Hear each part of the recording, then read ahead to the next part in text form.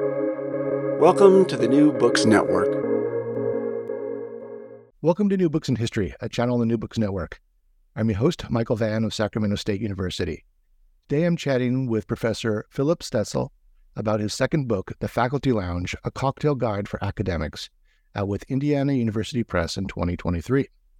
Dr. Stelzel is a specialist in post-World War II German, West European, and transatlantic political and intellectual history. After earning his PhD at the University of North Carolina, Dr. Stelzel taught at Duke University and Boston College before coming to Duquesne in 2014.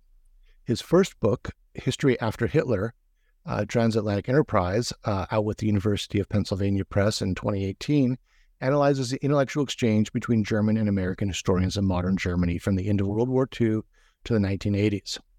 Philipp Stelzel, Philipp, if I may, welcome to New Books in History and the New Books Network, or welcome back, actually. Thank you for having me, Michael. It's a pleasure to be back. Yes. Yeah, and this is going to be a different book than the normal interviews we do. It's a little different than the standard history monograph I'm used to. But before we get into the Faculty Lounge, would you please tell us a bit about yourself? What was your intellectual trajectory that led you to become the historian that you are, and what about that necessitated the need for a couple of solid cocktails over the years? So I'm originally from Munich, Germany, and that's also where I attended the university for 8 semesters. And then I was planning on studying in the UK, but then also applied for fellowships to study in the US, and ended up getting a Fulbright that brought me to Columbia 20 years ago.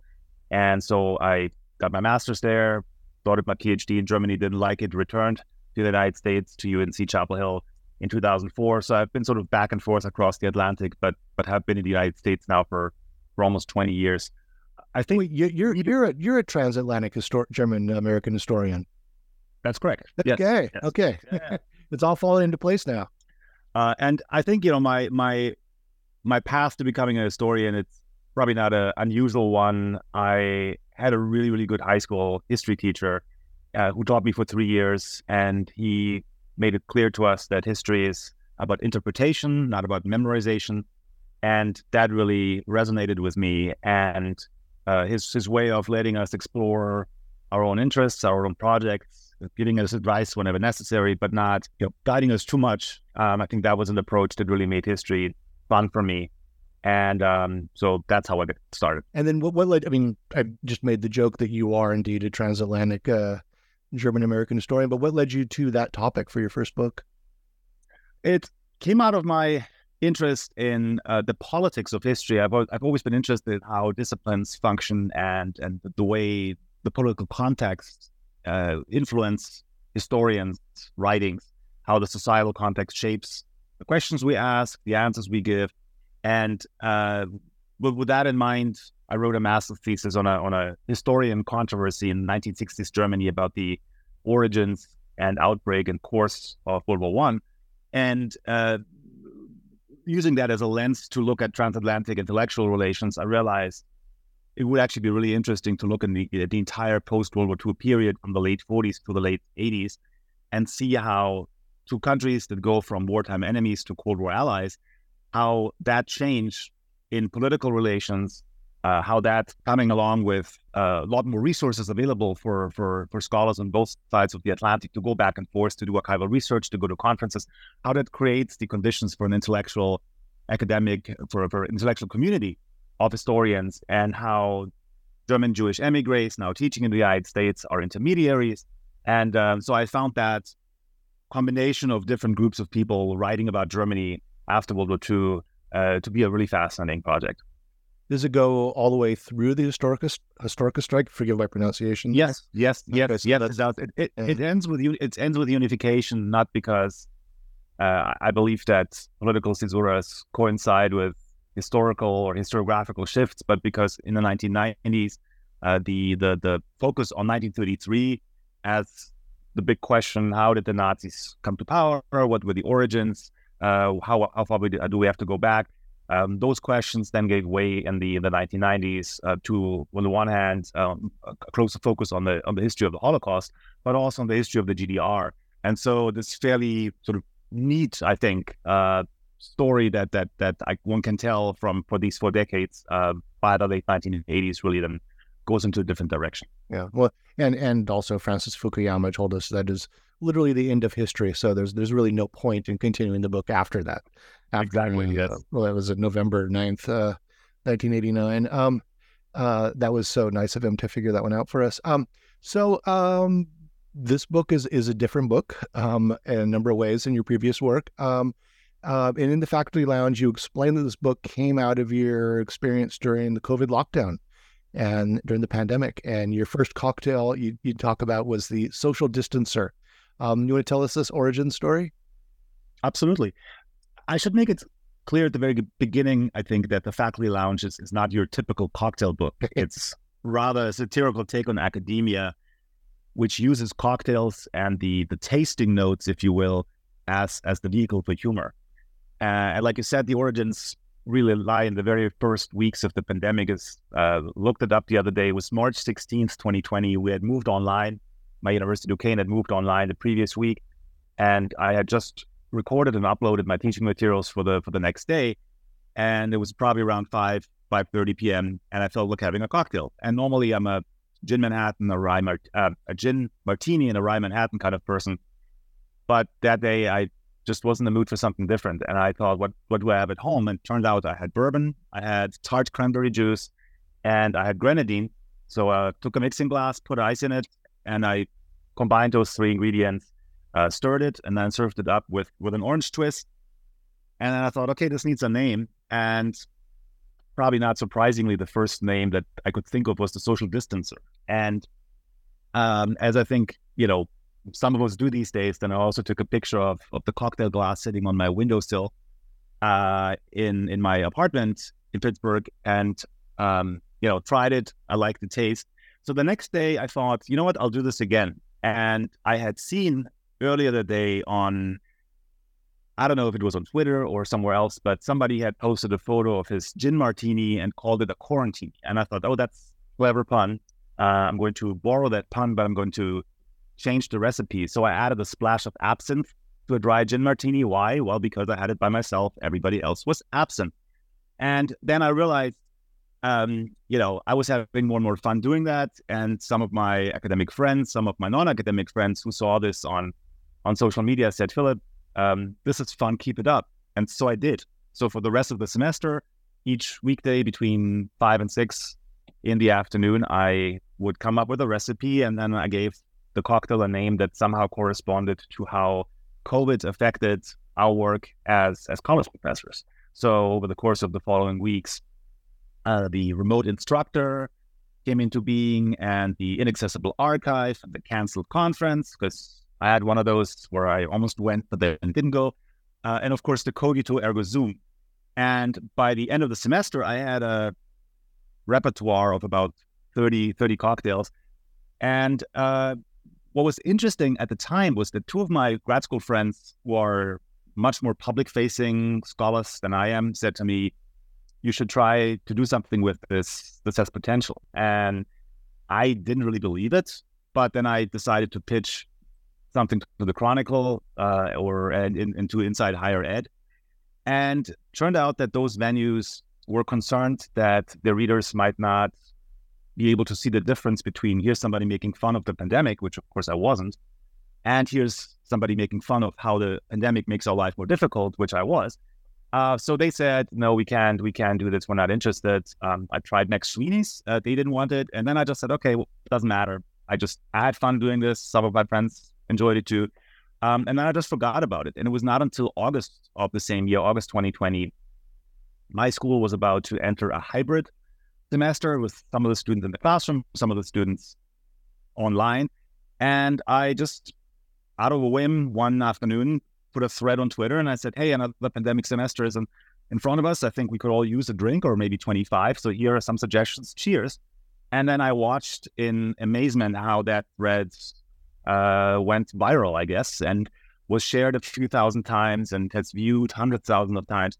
And then about 2 weeks later, I'm getting an email one afternoon from an editor with Indiana University Press. And she says, hey, I saw this thread. I think it's funny. Would you be interested in talking about doing a cocktail book with us? And I said, sure, why not? So it really was very much unplanned, which made the whole thing even more enjoyable. Oh, that's wild. So I was wondering how you pitched it to a university press, but they sought you out, and this is another sort of Twitter driven pandemic thing. Well, I mean, right. Yeah. May very, may that website rest in peace. I mean, that was it was a very different experience from the first book, where I had to try a few publishers until somebody got interested. And so here I am, just enjoying myself as much as you can enjoy yourself during the pandemic. And then I get an inquiry. So it was really a somewhat unreal experience. Yeah. And there were a few other scholars doing similar things. I don't, if you know the Viet Thanh Nguyen, the Vietnamese American novelist. He wrote the Sympathizer, where he won the Pulitzer. Whoops, excuse me, my microphone.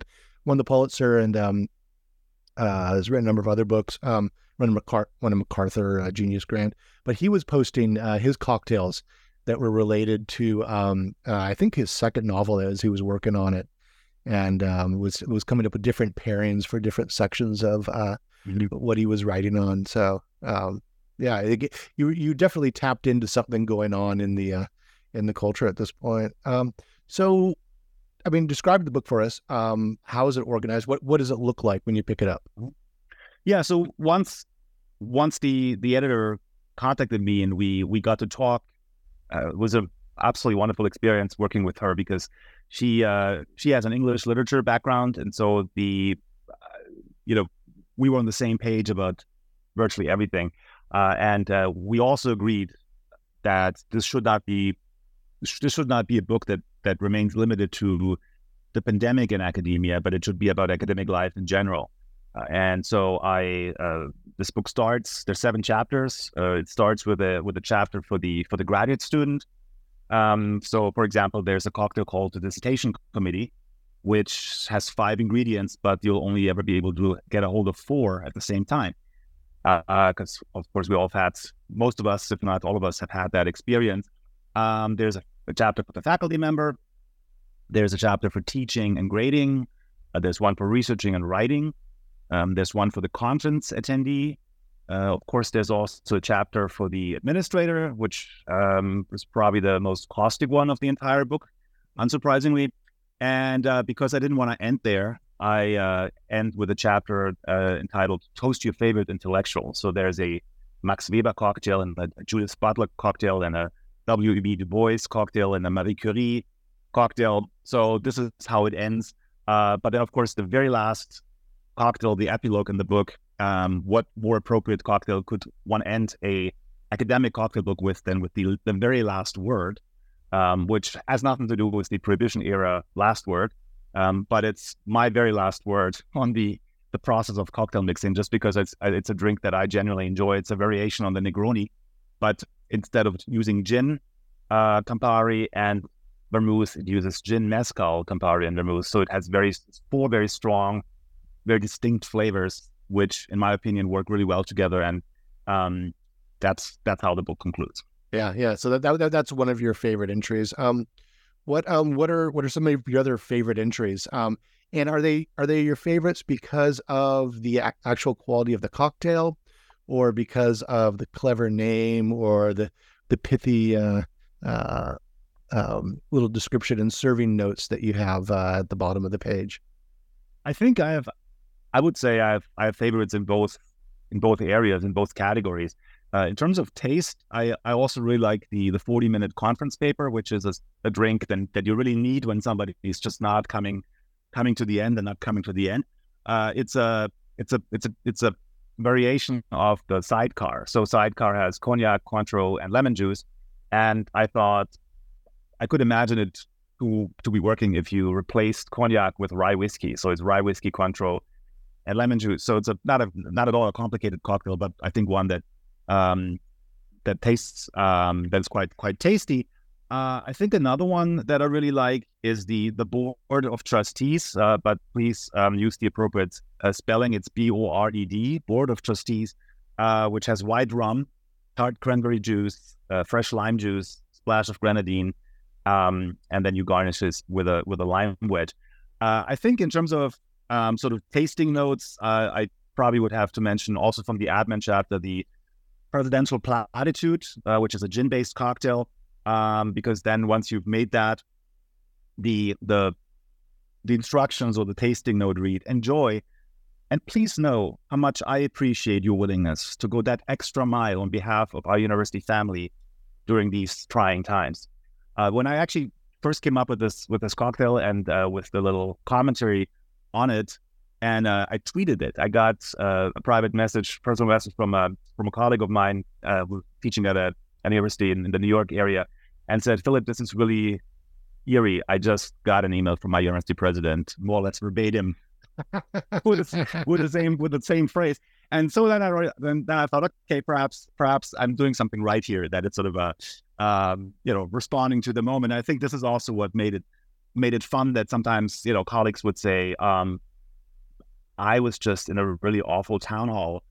Do you have a cocktail for that? And so I, started looking into it and would then come back with the appropriate recipe. So I think, in terms of working the process of working at the book on this book, it also allowed me at a time when, we couldn't meet for conferences.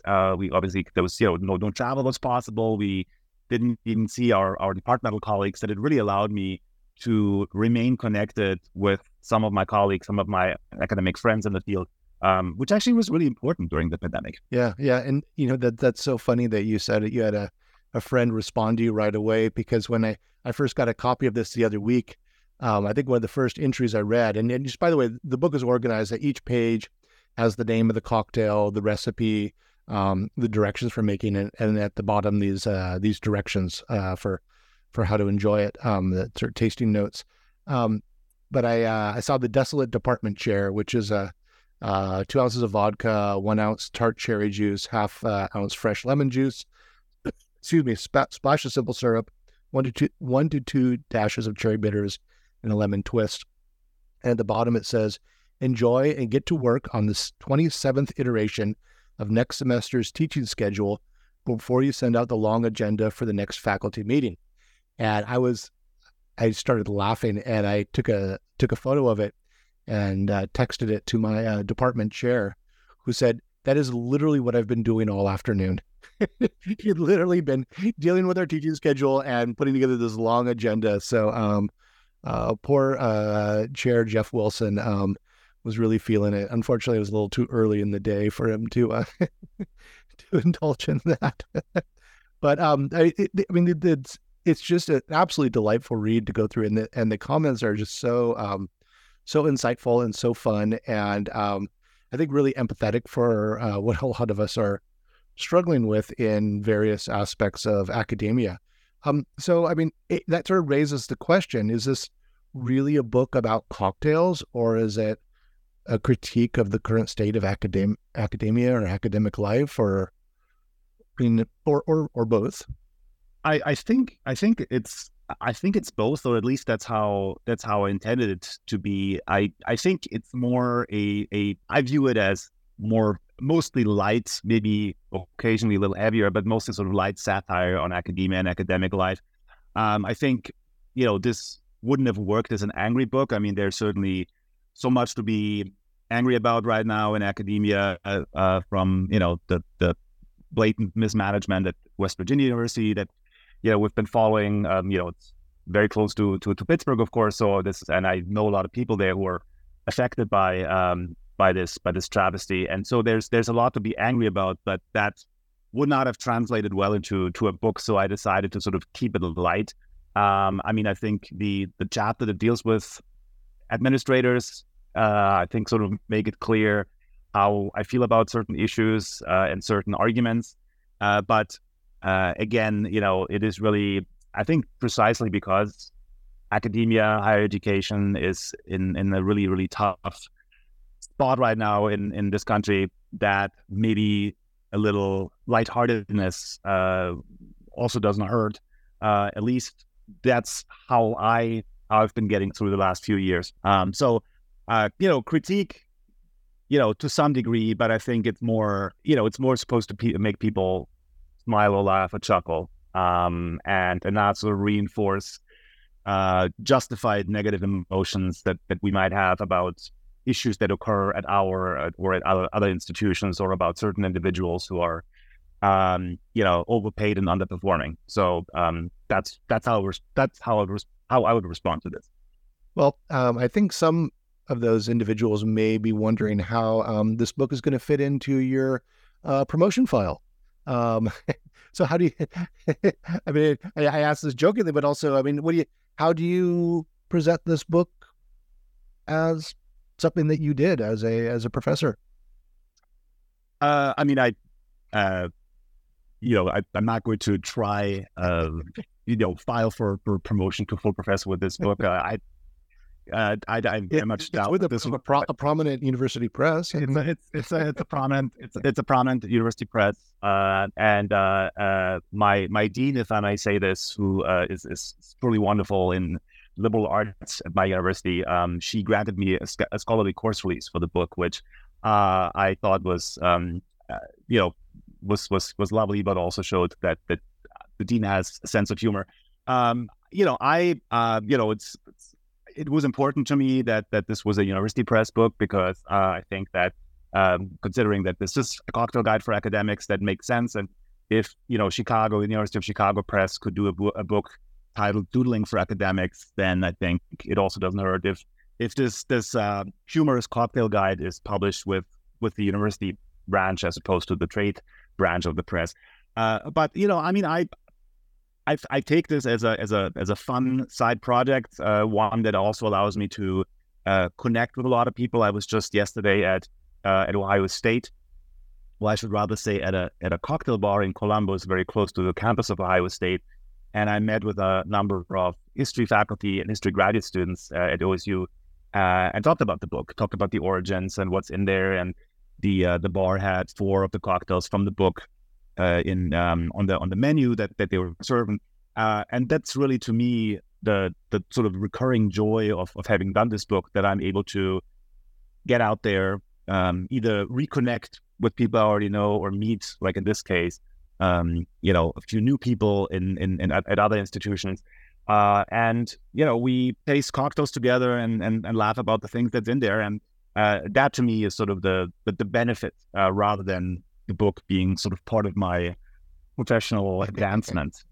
Well, I don't know. I would, having served on RTP committees, I would suggest you put it under service to the profession. I think you've done us all a solid, sir. So you note that the German Studies Association played a role in the history of the faculty lounge. Can you talk about that? Mm-hmm. Yeah, I mean, the German Studies Association is my main professional association, and ever since I came back from the archives as a graduate student, I've been going to their conferences, and it's a very, very collegial association with so many smart and wonderful and supportive people, where as a graduate student I felt very much taken seriously and supported. Now that I'm a tenured faculty member, I'm sort of trying to do the same for graduate students who attend. So it's really my professional home, so to speak, apart from my university.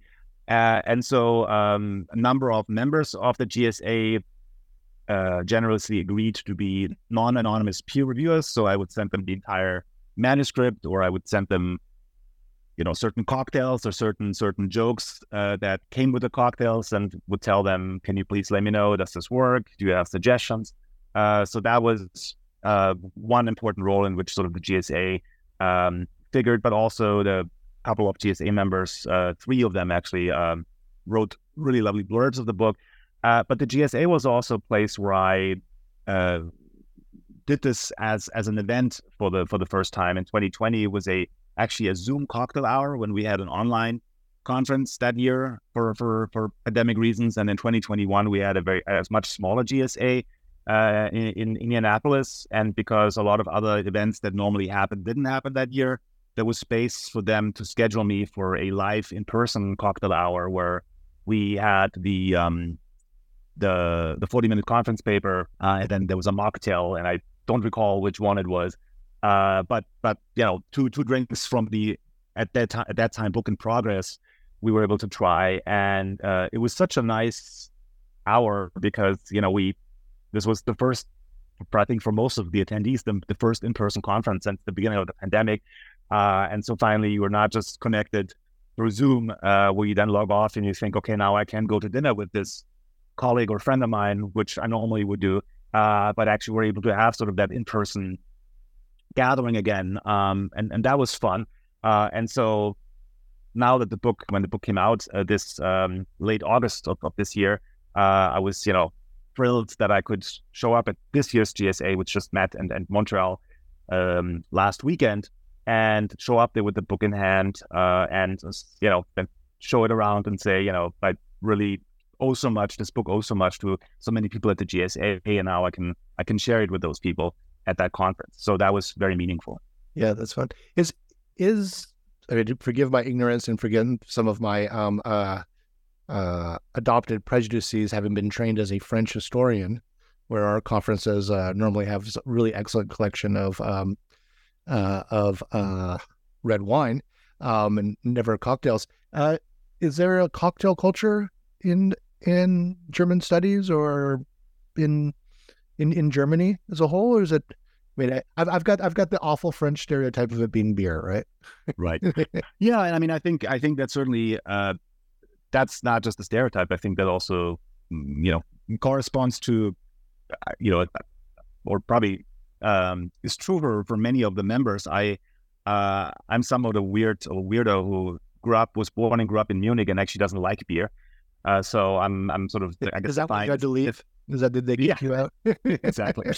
But I think the sort of this cocktail renaissance that we've experienced here in the US now for a few decades. That's, I think, also increasingly manifesting itself in Germany. And just last month, I did a really fun interview with a German language cocktail magazine called Mixology, and their editor-in-chief said to me when he scheduled that, he said, I'm actually interested in talking to you about this because you're not a professional, right? I've never worked as a bartender. I've never even taken a mixology class. So I'm very much an amateur.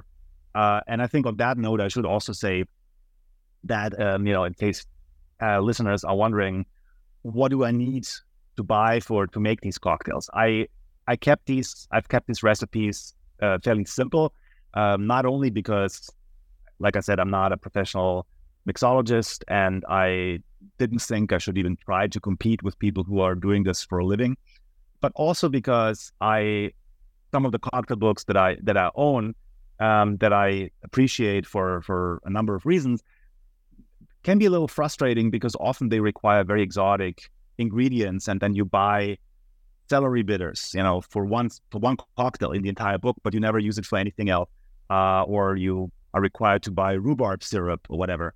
And I thought, no, I'm going to write a book where you need a liquor store and you need a good grocery store, and then you're good to go. And so I think as an academic, of course, you also, in an academic cocktail book, you have to have a methodology section. And if you don't mind, I would just like to share this real quick because it sort of gets my approach across. So I say here in my introduction, most of the recipes call for ingredients that are easy to obtain. This book will not unnecessarily complicate the notion of a good libation, but will instead challenge the hegemony of libational complexity. Thus, you generally will not have to interrogate the liminal spaces of your kitchen cabinet for celery bitters. Neither will you have to rethink whether or not that rhubarb syrup you once concocted is still good to use. Nonetheless, you may want to problematize which kind of liquor you prefer. Then it's time to purchase, unpack, and utilize the ingredients and to contextualize the cocktail in its proper glass. So that's the idea behind it. So as a result, I don't think this is a book that will require a potential reader to spend a few $100 on fancy ingredients. Right, and as a good historian, you're doing some revisionism there. That yeah. So have you got any pushback or negative reaction to the book? Not really. Maybe it's because not enough administrators have seen that book, who may take offense. I don't know. But I think the one, and I don't, even see it as pushback or negative reaction. But at that cocktail bar I just mentioned in Columbus, Ohio, where we had an event Wednesday evening, the owner of the bar, who of course, unlike me, is a professional, pointed out to me that fruit juice cocktails should be shaken, not stirred, because of the density of the juices and the liquor. And so I wrote the book, recommend stirring. I also think that in terms of taste, the result is still good. But I've taken notice that according to orthodox mixology, fruit juices are to be shaken, not stirred. And when he brought that up to me, I said, and he was kind of, just so you know, I don't want to offend you. And I said, I'm not at all offended. And also in my book, I say this is a cocktail book for academics, so all recipes are open to interpretation and reconsideration. So, if you making one of these drinks and my book says serve it up and you want it on the rocks, why not do it? I mean, you talked about cocktail revisionism, and so there's nothing wrong with that. The cocktail strike, right? Yeah, that's like my made up humor there. Sorry. Have you had any colleagues or associate deans see themselves in the faculty lounge that you know of? No, I mean my previous department chair, who was chair when I was hired, sort of cautiously inquired whether there was a cocktail satirizing a department chair. So he was apparently a little worried about that. But I could assure him that no, the desolate department chair that you mentioned before sort of more commiserates with the chair about the tasks that person ordinarily has to carry out. So I don't think I've had anybody who would see themselves in the faculty lounge. It was sort of more that sometimes people would ask me, can you do something? There was a colleague of mine, actually also another GSA member, who had a really, really awful travel experience, both ways, coming and going to a conference. And so she said, is there a cocktail for that? So I came up with the flight delayed scholar. I had a friend of mine who was a contingent faculty member at the time at an Ivy League institution come from a town hall and said, I just came from a town hall with our provost and it was extremely infuriating. Is there a cocktail for that? So I said, let me get back to you in a couple hours. And I came up with the two-faced town hall. So I think it's sort of more that sometimes people would approach me and say, can you do something about a certain issue, a certain problem? So they might now see themselves as a result in the faculty lounge, but I haven't really gotten sort of that response from somebody who would just flip through the book and then see, oh, is this me? That hasn't happened yet. Well, there were several sections where I thought you were looking over my shoulder over the years.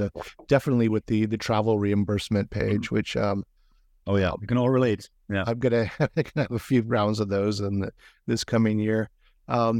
So I know I think it's great that there's a section for graduate students in the faculty lounge, but I noticed you didn't include adjuncts, and I'm not trying to give you a little gotcha question there, but I mean these are some of the folks that need the cocktails the most. I mean, some of the most overworked and marginalized and underpaid. And I was trying to think of what a good cocktail for the adjunct class would be, and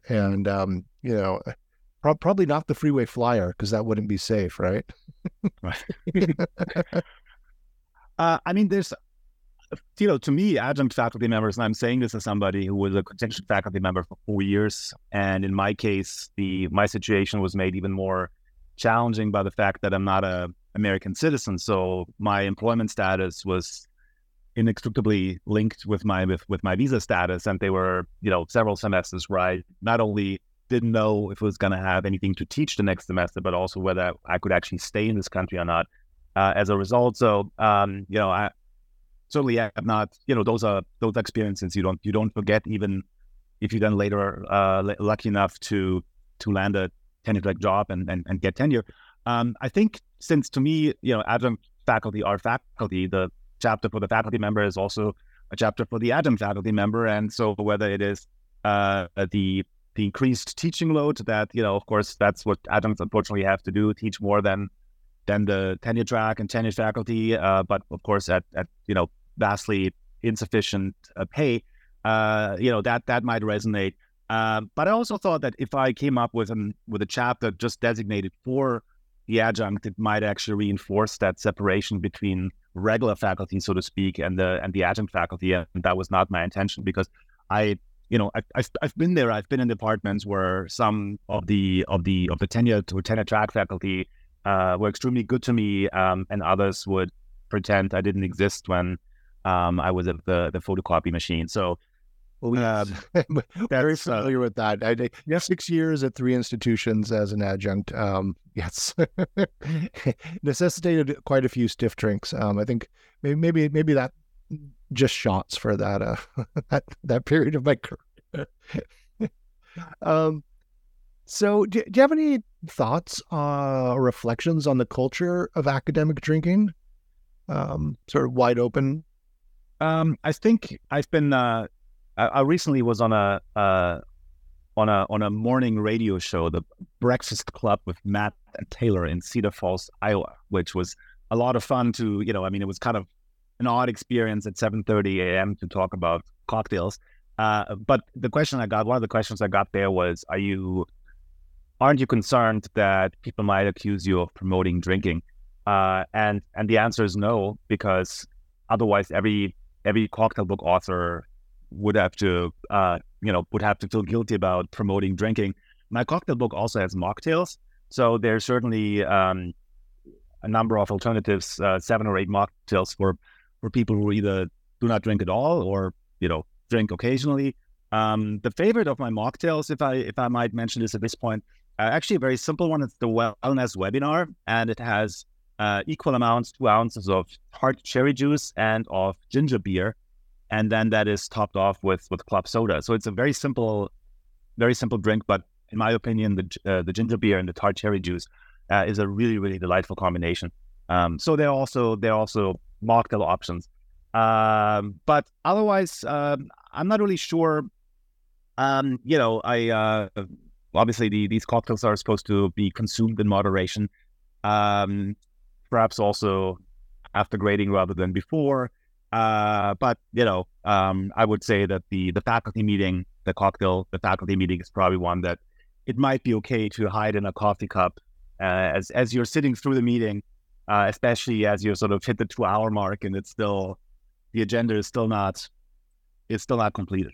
Yeah, I've wondered about that at a few of our Zoom meetings that were later in the day, and during the pandemic, I was teaching master's seminars at night, 3 hours master's seminar on Zoom, as we were trying to get used to that. And remember one time I had a student in the class who had 2 or 3 children, and it was one of the younger children, and it was one of those nights, and she kept having to pause and go deal with some sort of family crisis and kept coming back, and she was looking absolutely one of my best students, but just looking more and more harried and exhausted every time she came back.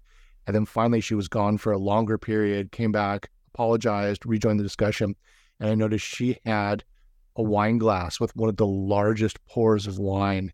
And as she sort of brought it up to take a sip from it, I think she saw my eyes widen, and she looked over the glass, and I swear through Zoom gave me a look like, "Don't say a word, Dr. Van." And I was like, okay. We're all going to get through this as best we can. This wouldn't be appropriate in person, but understood. So you've been really generous with your time, but I've got 2 more questions before I let you go. And these are the standard new books debriefing questions.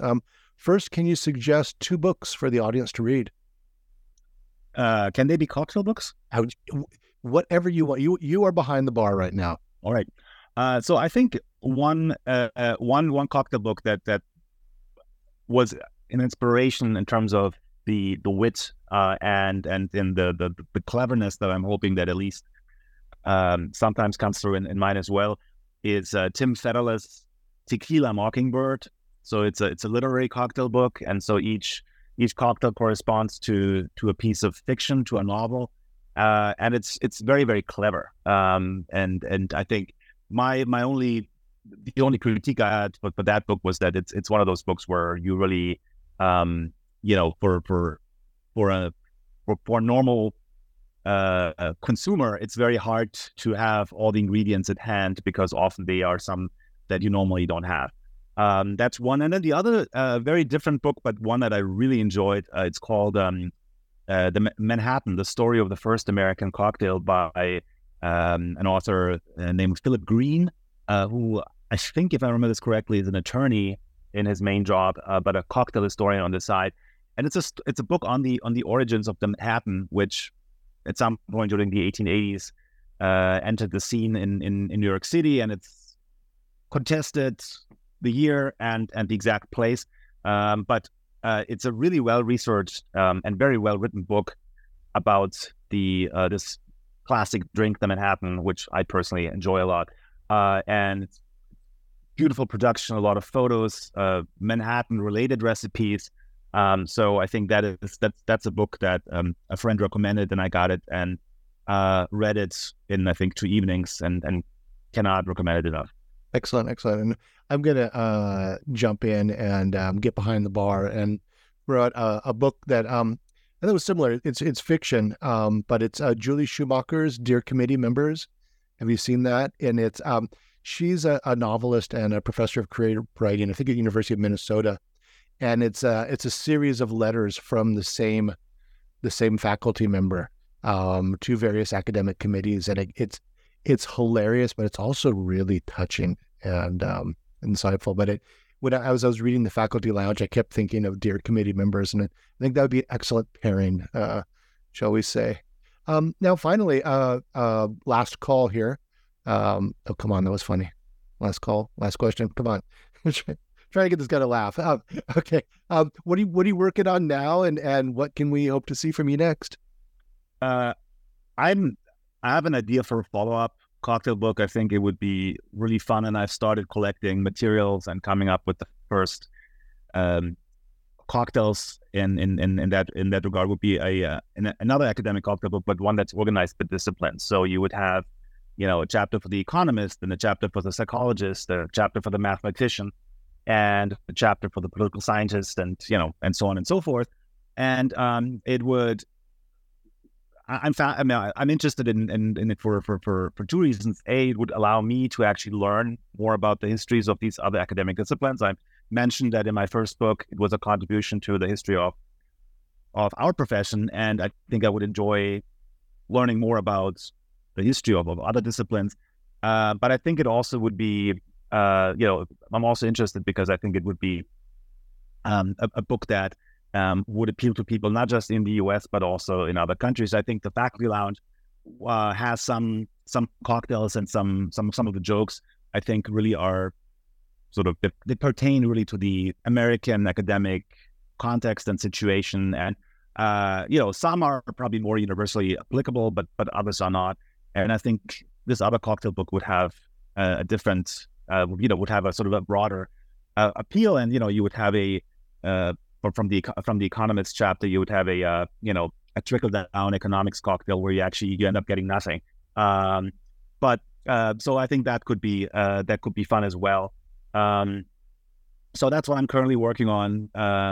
Academic projects. I'm actually working on that's not a monograph, obviously, but more an article that sort of looks at the development of the job market for historians in Germany and the United States in the last 20 years. Because of course, when I first came here for the PhD, the job market in the US was certainly more robust, and as a student in Germany in the very late 90s and early years of the new millennium, I thought, okay, this is I will never get a job at a German university. In the US, situation was a little brighter. Of course, those days are gone, unfortunately. So that's also something I'm interested in and concerned with. Well, that project sounds like it would necessitate a few cocktails at the end of the day. Yeah. Well, hey, thank you so much for chatting with me today. I really, really appreciated it, and again, really, really enjoyed the book and honest laugh out loud moments as I was going through it. Thank you very much.